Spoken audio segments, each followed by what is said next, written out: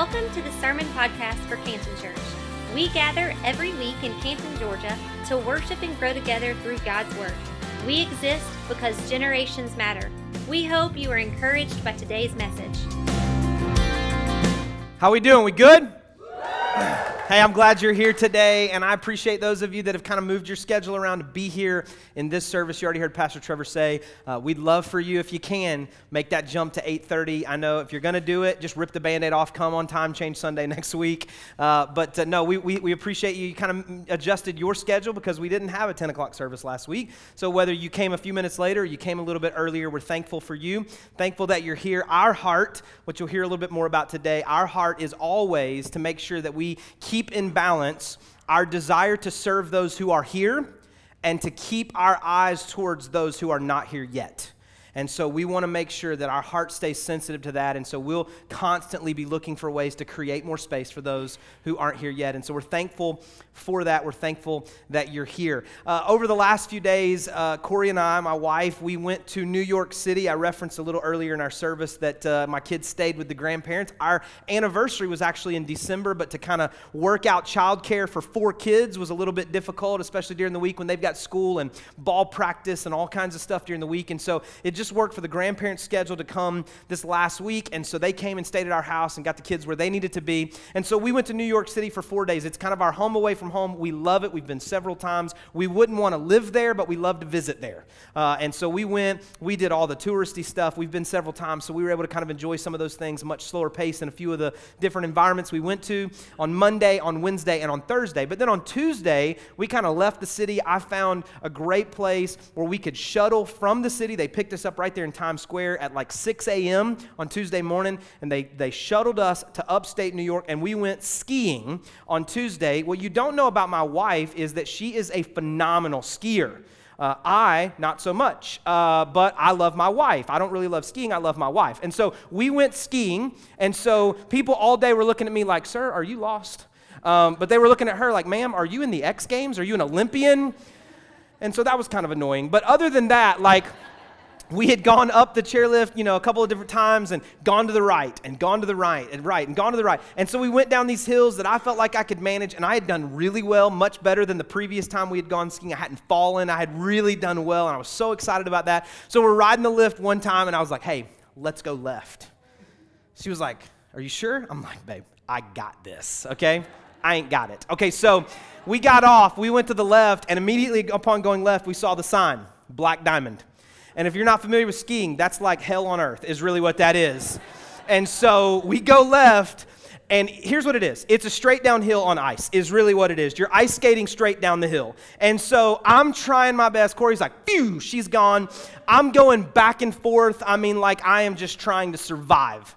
And so there's this one spot that as I'm going left, and I cut back to the right, I get my skis crossed just a little bit, and I hit a patch of ice. I was doing give or take 400 or 500 miles an hour at this point, and so I got my skis crossed just a little bit. I hit the patch of ice, and I went flying. It was like slow motion. I mean, SportsCenter not top 10.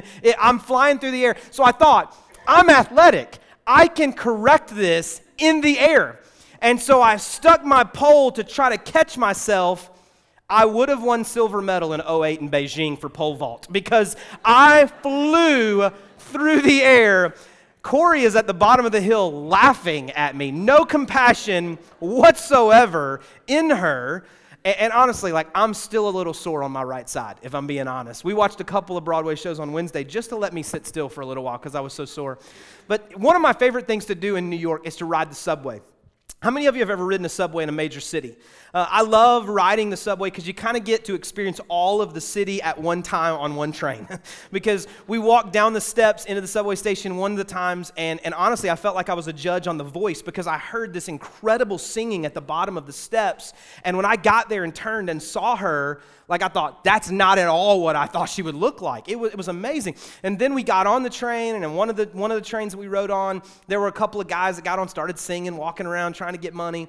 But we just had a lot of fun riding the subway. And I asked them to throw up the map of the New York City subway system. Now, you probably can't see this, but all these different line colors are different train lines. So they take you from the south end here of the boroughs all the way up to the north end. You can go east to west and west to east. You can go all these kind of different ways. All these little different like circles are different stops. And so sometimes you've got to get on a train and you've got to ride it to a place where you can catch a different train going in another direction to a different destination.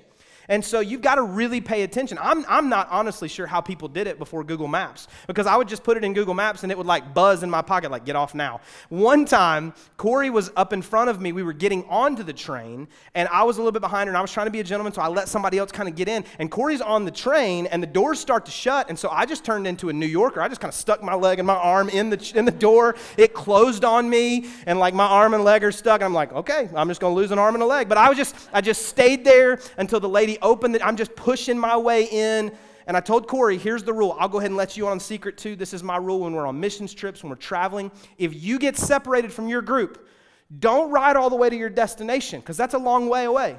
Go to the very next stop, get off, and wait on me. That's the rule. So I told Corey, if this ever happens again, go to the next stop, get off, wait on me. I'll ride it down one stop, I'll get off, and we'll get together. So that was kind of my rule, like just do that. So I love the subway. Here's what I love about subways, beyond just kind of getting to see all of the city. You got to know where you're going, and you got to know that the train you're on is going to that destination. I mean, there are some of these colored lines that even though it's headed in your direction, it doesn't stop at your stop because it's an express train. It takes you all the way past your stop to another destination that's farther down the line than you want to go. And so today what I thought we would do is we would open up this series called The Core by making sure that you are on the right train. And that if you're on the right train, that you know where this train's headed. Here at Canton Church, we talk about this idea that because generations matter. We exist because generations matter. I want to unpack that a little bit for you, but I also want to talk over the course of the next few weeks about our heart. This core is really our core values, and our staff's going to help me over some of these weeks to really share with you our heart. But this is not just about us. This is really about you. This is determining the core values of your life. This is really making sure that who we are and who you are in alignment. And if not, we want to help you kind of take the steps to find a place that you are aligned, because here's what we're going to attempt to do over the next few weeks. We're going to attempt to create so much clarity as best we can, so much clarity that at the end of these 4 or 5 weeks, you're going to go, I absolutely believe beyond any shadow of a doubt that I am called to be at Canton Church. And for some of you, there may be that sense at the end of these 4 or 5 weeks, you know what? I love what you're doing. I love what God's doing, but I just don't think it's for us. Here's what I learned on the subway. At every stop, some people got on and some people got off. And there may be in this season a desire for you to be led by the Lord to another location. And I'll help you. I want to help you get connected and plugged in and planted into another life-giving church if you don't believe that that's here. But we believe what God is doing here is an amazing move of God's presence and His power and His Spirit here among us. And so for us, we want to make sure you have as much clarity as possible. Proverbs chapter 29, verse 18 says this, where there is no vision, the people perish. But he who keeps the law, blessed is he. Where there is no vision, the people perish. But he who keeps the law, blessed is he. Look at this in the Message translation, same verse. If people can't see what God is doing, they stumble all over themselves. But when they attend to what he reveals, they are most blessed. When people can't see what God is doing, they stumble all over themselves. Some translations of this verse say, where there is no vision, people perish. Some say they cast off restraint. Some translations even say they do whatever they want to do. And so for us, what we want you to understand is who we are and what we believe the vision that God has given to us and how that matters to you, why that matters to you, and how that's fleshed out here. So that's what we're going to do over the next few weeks. But here's what I want us to do. I recognize that there's a lot of great churches in our community. There's a lot of great churches in our nation.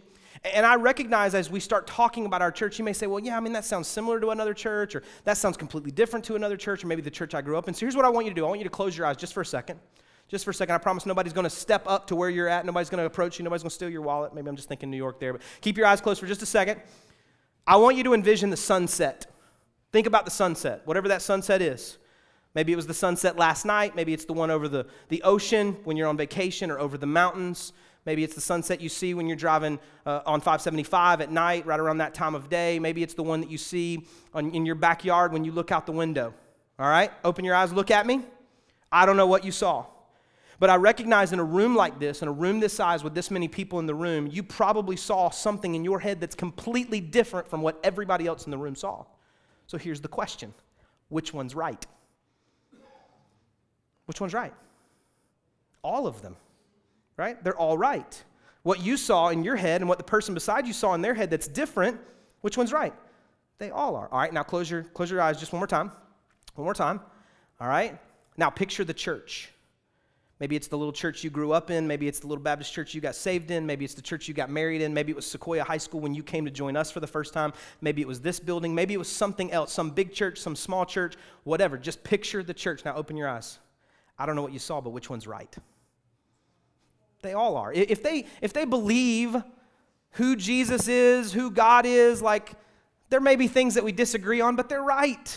Right? There's more that we agree on in the churches in our community and most of the churches that there's more that we agree on than we disagree on, and yet we tend to focus on and argue about those 1 or 2 or 3 or 5 things that we disagree on rather than to focus on the 150 things that we agree on, right? And so for us, we want to make sure that we're focusing on the right things, but here's what you need to know. For us, we have a very clear picture, as clear as God has revealed it to us, about what the sunset looks like here at Canton Church.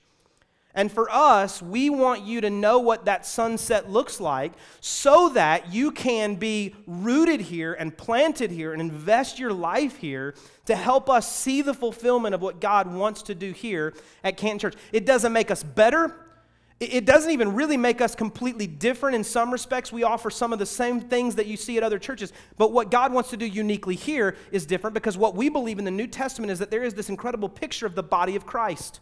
That it has various parts and various functions. And there's some churches in our community that are incredible at music, worship. They're incredible preachers and teachers of God's word. They're incredible at children's ministry or student ministry or missions or outreach or just name your various they're incredible at just corralling people and gathering people together and changing lives through the power of God in those various ministries.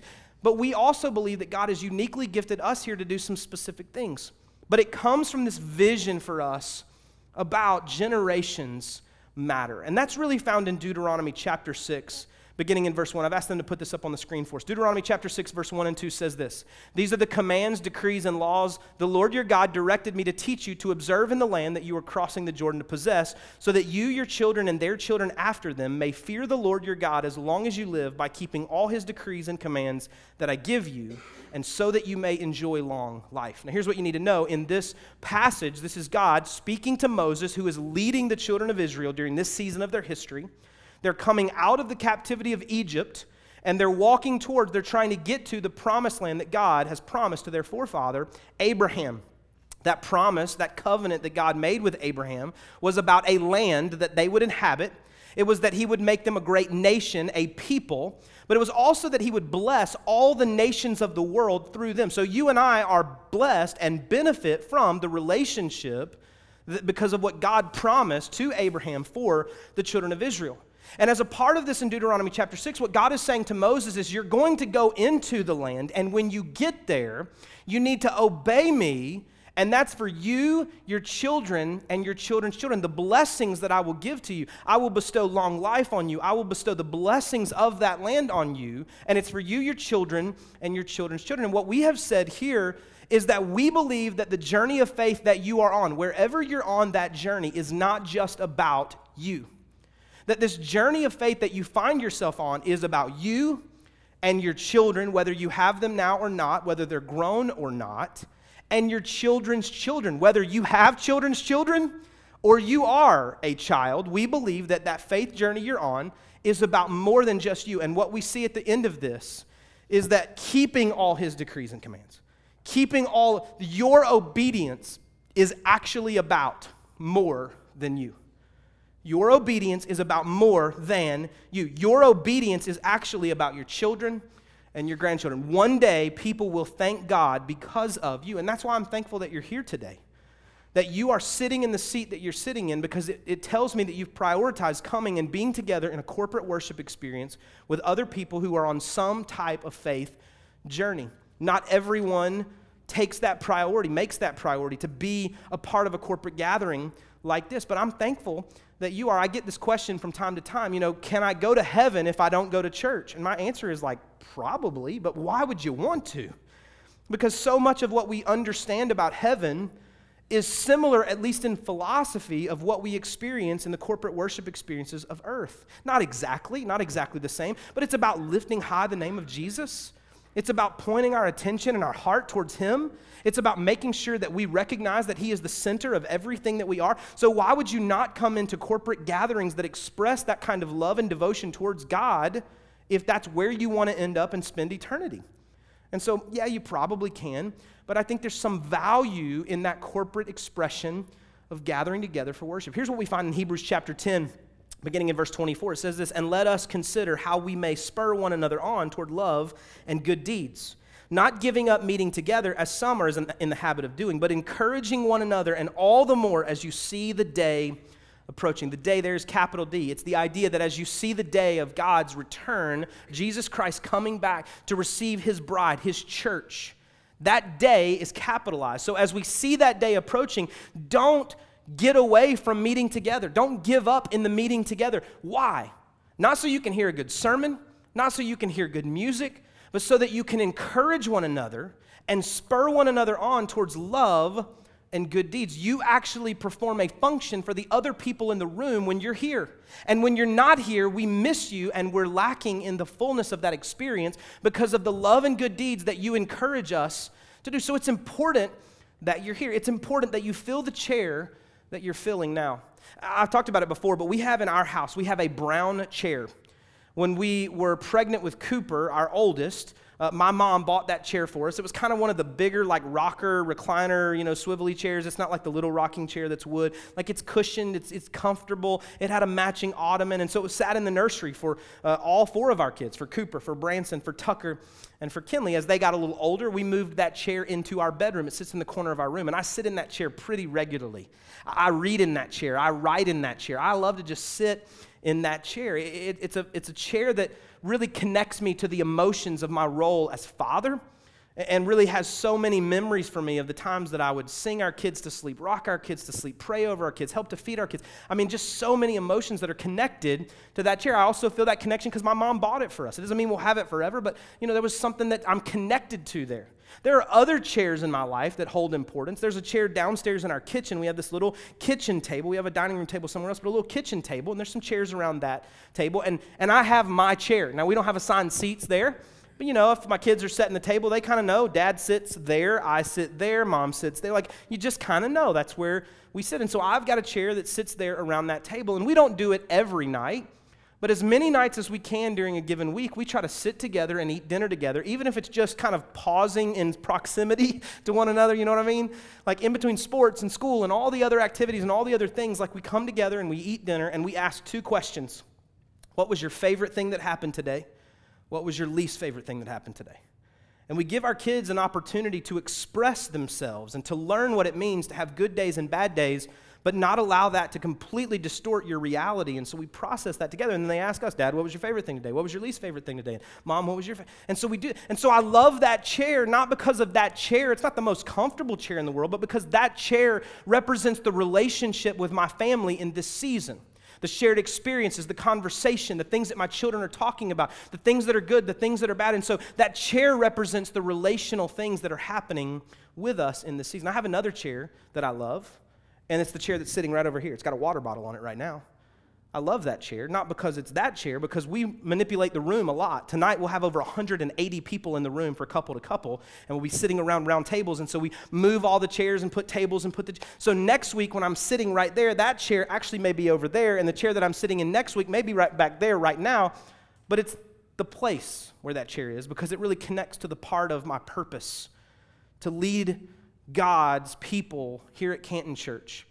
And Corey and I love this place, and we're invested here for the long run. We're thankful. My goal, I've told you, my goal is to dedicate the children of the children I'm dedicating now. That's my goal. That's what I'm asking God to give me opportunity to do. We've had other opportunities to go other places. We've been given opportunities for churches that are this is where we believe God has planted us, and we're thankful for that. And so why am I talking about chairs? You're like, this is the weirdest thing you've ever, well, probably not the weirdest thing I've ever talked about, but this is a weird thing you're talking about. Because chairs has always been a part of the story of Canton Church. When we were first looking in 2011 for a place to meet, we were looking at various places, and we looked at Sequoia High School, which is where we ended up going, and we were trying to figure out, did they have enough chairs for us? And so we felt like they did, and so we were looking at other things, and we felt like that's a great place for us to meet. So we moved into Sequoia High School, and we spent about 4.5 years there. And then when it was time for us to move, we found this location, and we thought, hey, we don't have chairs. We tried to take the ones from Sequoia, but they're bolted down theater chairs. They wouldn't let us do that. We didn't try to take them. I'm just kidding. We had some people, but they don't go to church here anymore. So one of the first things we had to do when we came to this place was we had to buy chairs so that if you came here, you'd have somewhere to sit. And then a little over a year ago, we expanded the space, and we had to buy more chairs, so more people had more seats to sit in. And the reason we've added a third service is to create more empty seats for people to come and sit in, because what I said to you a few weeks ago when we were talking about the need to move to adding some additional services is because we know too many people that still don't know God.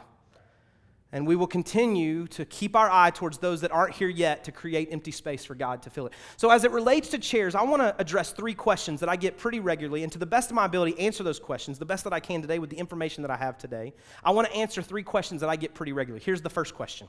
Will we add additional services? And if so, how will we decide? And that's one question. I know it's 2 questions. If you're an English major, you're kind of sweating right now. But that's one question here. Will we launch more services? And if so, how will we decide? The answer is yes, we will launch more services. If you're good with math, right? After 3 comes 4, and after 4 comes 5. Because here's the deal. As long as we're in this space, which we're going to talk about in a minute, we're kind of landlocked. This is kind of what we have. And so we're going to get as creative as we can and come up with as many ways as we can to serve more people. But yes, we are going to launch more services. I don't know how that'll look. I don't know if it'll be 8 and 9:30 and 11 and 12:30 and 2 and 3:30 and 5. I don't know. I don't know if I can preach that many times in a row.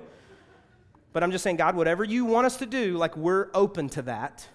Or if we'll do 2 Sunday morning and 2 identical Sunday afternoon services with a little break in the middle, I don't know. We're just saying, God, whatever it is that you're doing, like give us wisdom, give us discernment, help us to determine and distinguish what you have for us, and we'll say yes, because this is your story, not ours. How will we decide? Prayerfully. We don't just kind of add a service because we want to add a service. There's a lot that goes into making that a reality, and so we want to prayerfully consider what it is that God is saying to us, and so there's a little bit of a critical mass you need to start a new service. Like if it was just me and you showing up for like a 3:45 in the afternoon service, like we'd probably stop that after a little bit, right? And so you need a little critical mass, and so we try to make that determination based on the metrics that we kind of follow. And, so you say, okay, well then when we get to 100% capacity. No. As soon as we get to 51% capacity, we start having that conversation.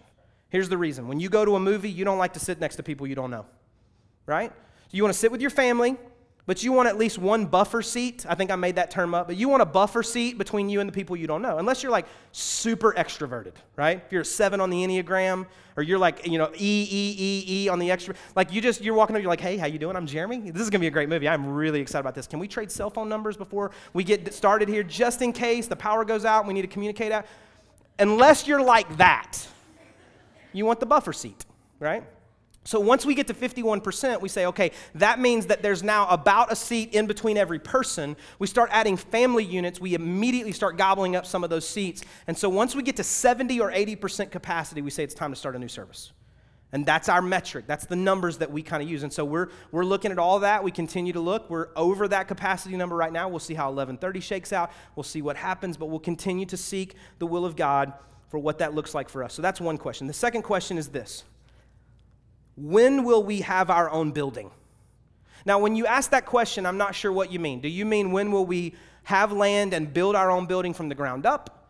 Or when will we buy an existing building? Or when will we retrofit something that we own? If you don't know, we don't own this space. We rent this space. We do not own this building and just kind of rent stuff out to Anytime Fitness. And no, we lease this space. And so as you talk about that, you try to determine, like, what is it? When will we have our own space that we own? And the answer is yes, we're going to do that at some point. We have a few years left on our lease, and as we determine that timeline, we believe that we're still in that window where we've got a lot of options. And what we have determined is that wherever God guides, He provides. That's been our experience. And so as God is guiding us, He's going to provide that space for us. He provided this space. He provided Sequoia. He will continue to do that. And so for us, we're determining, like, what does that look like for us? And we continue to have discussions with our leadership, our trustees, and so we'll continue to do that. But if you're asking, like, one day will we build a building big enough with one big room for all of our church to fit in, the answer is no. That's not what we'll do. Because I don't think we can afford to build a building that seats 424,000 people. I mean, maybe if, we increase our giving, maybe, I don't know.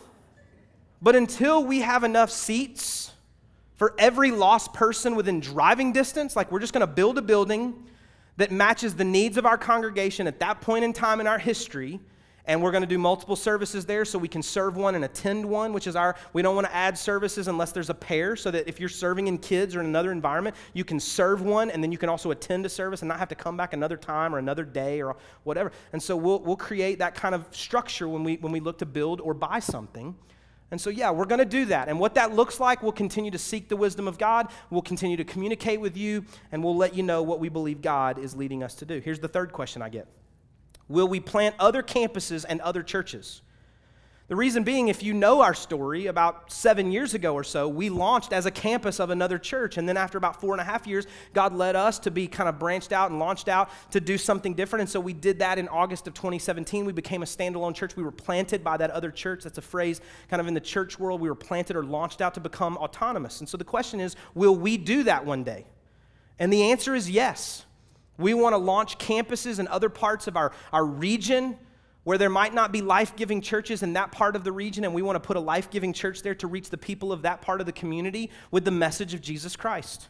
Some of those may become campuses that stay campuses forever. Some of those may be autonomous churches from day one or be campuses that become autonomous churches like we have become. But our heart and our desire, listen to me, is to create empty chairs so that your sons and daughters and your moms and dads and your grandparents and your nieces and nephews and your coworkers and the kids on your ball team and your barista and the guy that checks you out he's not checking you out, like he's cashing, you understand what I'm saying? That guy at Publix, right? And your dry cleaner and the lady that lives across from you in the cold, like, we want to create space so that when the Spirit of God impresses upon you to say, hey, it's time to have a spiritual conversation with them, you invite them to come to church, and when they get here, they find an empty chair for them. That's what we're trying to do. We want to create empty space and continue to ask God to fill that empty space. That is our heart's desire. We want to use the spaces that we have for the church and for the community. That is our heart's desire. And so you would say, okay, well, I get it. That's what the church is about. But what about me? What is it that I'm supposed to do in this season? It could be that as you listen to me talk about generations mattering, you go, hey, I love it. More power to you. But I think I'm supposed to get off this train now. That's okay. I promise you, if you knew me better, you would know I'm being 100% honest with you right now. I promise you, I'll help you find that next place. I promise I will. But if you say, hey, I'm on the right train, and I believe that where this train is headed, I'm supposed to be a part of that, then here's what I'm asking you to do. Don't just stick your leg in the door. Don't just throw your arm in the door and go, okay, I'm in. Because you're not really in. You're just kind of in. Here's what I'm saying to you. Get fully bought in here. Like, I can't give you a money-back guarantee. We have that in giving. We have what we call the 90-day tithe challenge. You can go to our website, click the Give tab. If you say, I'm not tithing, which is the 10% that we believe from Scripture, I'm not tithing, but I want to trust God and test God, which is what Scripture says. You fill out that form. It's an online form. It's confidential. You begin tithing. At the end of the 90 days, if you come to me and say, hey, I don't believe that God kept His word. I don't believe that I got out of tithing what I believe Scripture tells me I'll get out of, we will write you a check for every penny you gave during that 90 days. No questions asked. But I can't give you a money-back guarantee on your experience. I can't give you a money-back guarantee on life change. So here's what I'll commit to you. I guarantee you that if you will take the next year of your life and fully invest yourself, if you'll say, hey, I'm in. If you'll come to church as a priority, not just when it's convenient, but if you will commit yourself to be here as often as you possibly can. If you'll jump into a group so that there's community together, so that you can encourage other people and they can encourage you in your spiritual faith walk. If you use your passions and your gifts to jump onto a serving team and serve other people that come and are finding a place here as well. If you'll invest yourself financially in the resources that God's entrusted to you to help us to fund the kingdom work here, I guarantee you a year from now, your life will be better. I promise you. You say, you can't promise that. I promise you. Because what I believe is that what God is doing here that's similar to what God is doing at other places is about Him at work through His people. And there is something about you investing yourself fully into an environment like this. Your marriage will be better. Your relationship with your children will be better. I believe that your work environment will change if you fully engage yourself here, and will be better too because you're here. Will be better. Our church will be better. You will have encouraged us and spurred us on towards love and good deeds. I promise you it will happen. Look at this last scripture, 2 Corinthians chapter 6, verse 2. This is what it says. I tell you, now is the time of God's favor. Now is the day of salvation. Now is the time of God's favor. What are you waiting for? What are you waiting for? Now's the time. The time is now. There's a seat that you're filling right now, and I'm telling you, make that your seat. Let your kids know nobody sits in that chair except me, unless it's a guest, and then I'll move over and make room for them, right? I'll give up my seat at 10 and move to an empty seat at 8:30 so more people can come and find a seat at 10. Because I am invested here. Now is the time of God's favor. What are you waiting on? Fully give yourself, your life to this place and to God. And I believe that God will do incredible things that will absolutely blow your mind. You don't accidentally live a more godly life. You don't accidentally have a more God-centered marriage. You don't accidentally have a better relationship with your children. You do it by intention. And it requires that we are intentional about getting into relationship with God and investing ourselves in a place like this. I'm on the train. I'm not driving the train. God's driving the train. But I'm on the train. And I believe where this train is headed, God is going to do exceedingly, abundantly, above all that we could ask or imagine. We tend to overestimate what we can do in the short term, but we tend to underestimate what we can do in the long term. I don't know what the next 6 or 8 or 12 weeks look like, but get ready.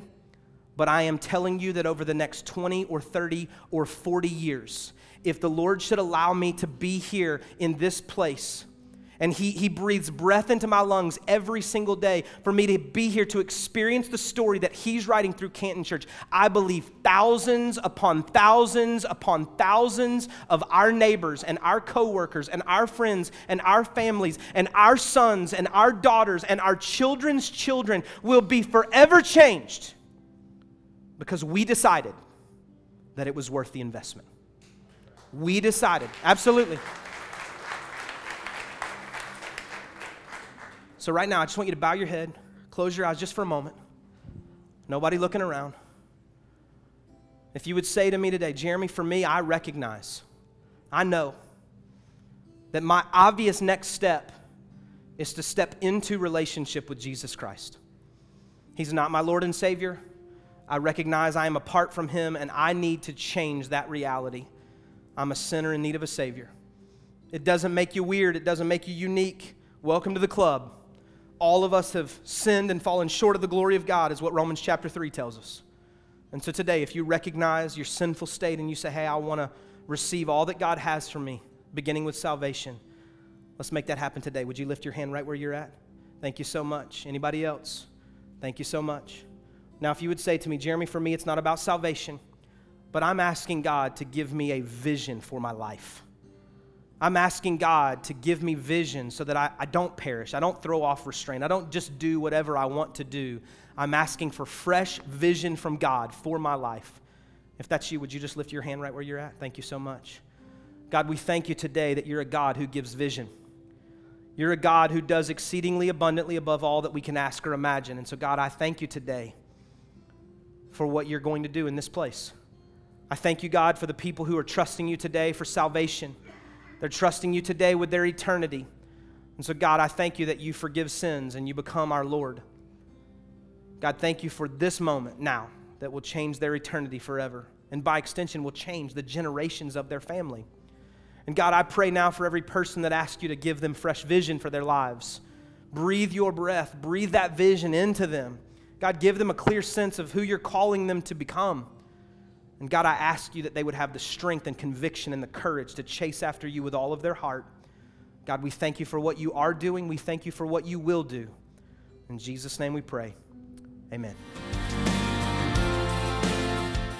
Thank you again for listening. If you would like more information about today's message or about our church, we invite you to visit us at cantonchurch.com or on Facebook at facebook.com/cantonchurchga.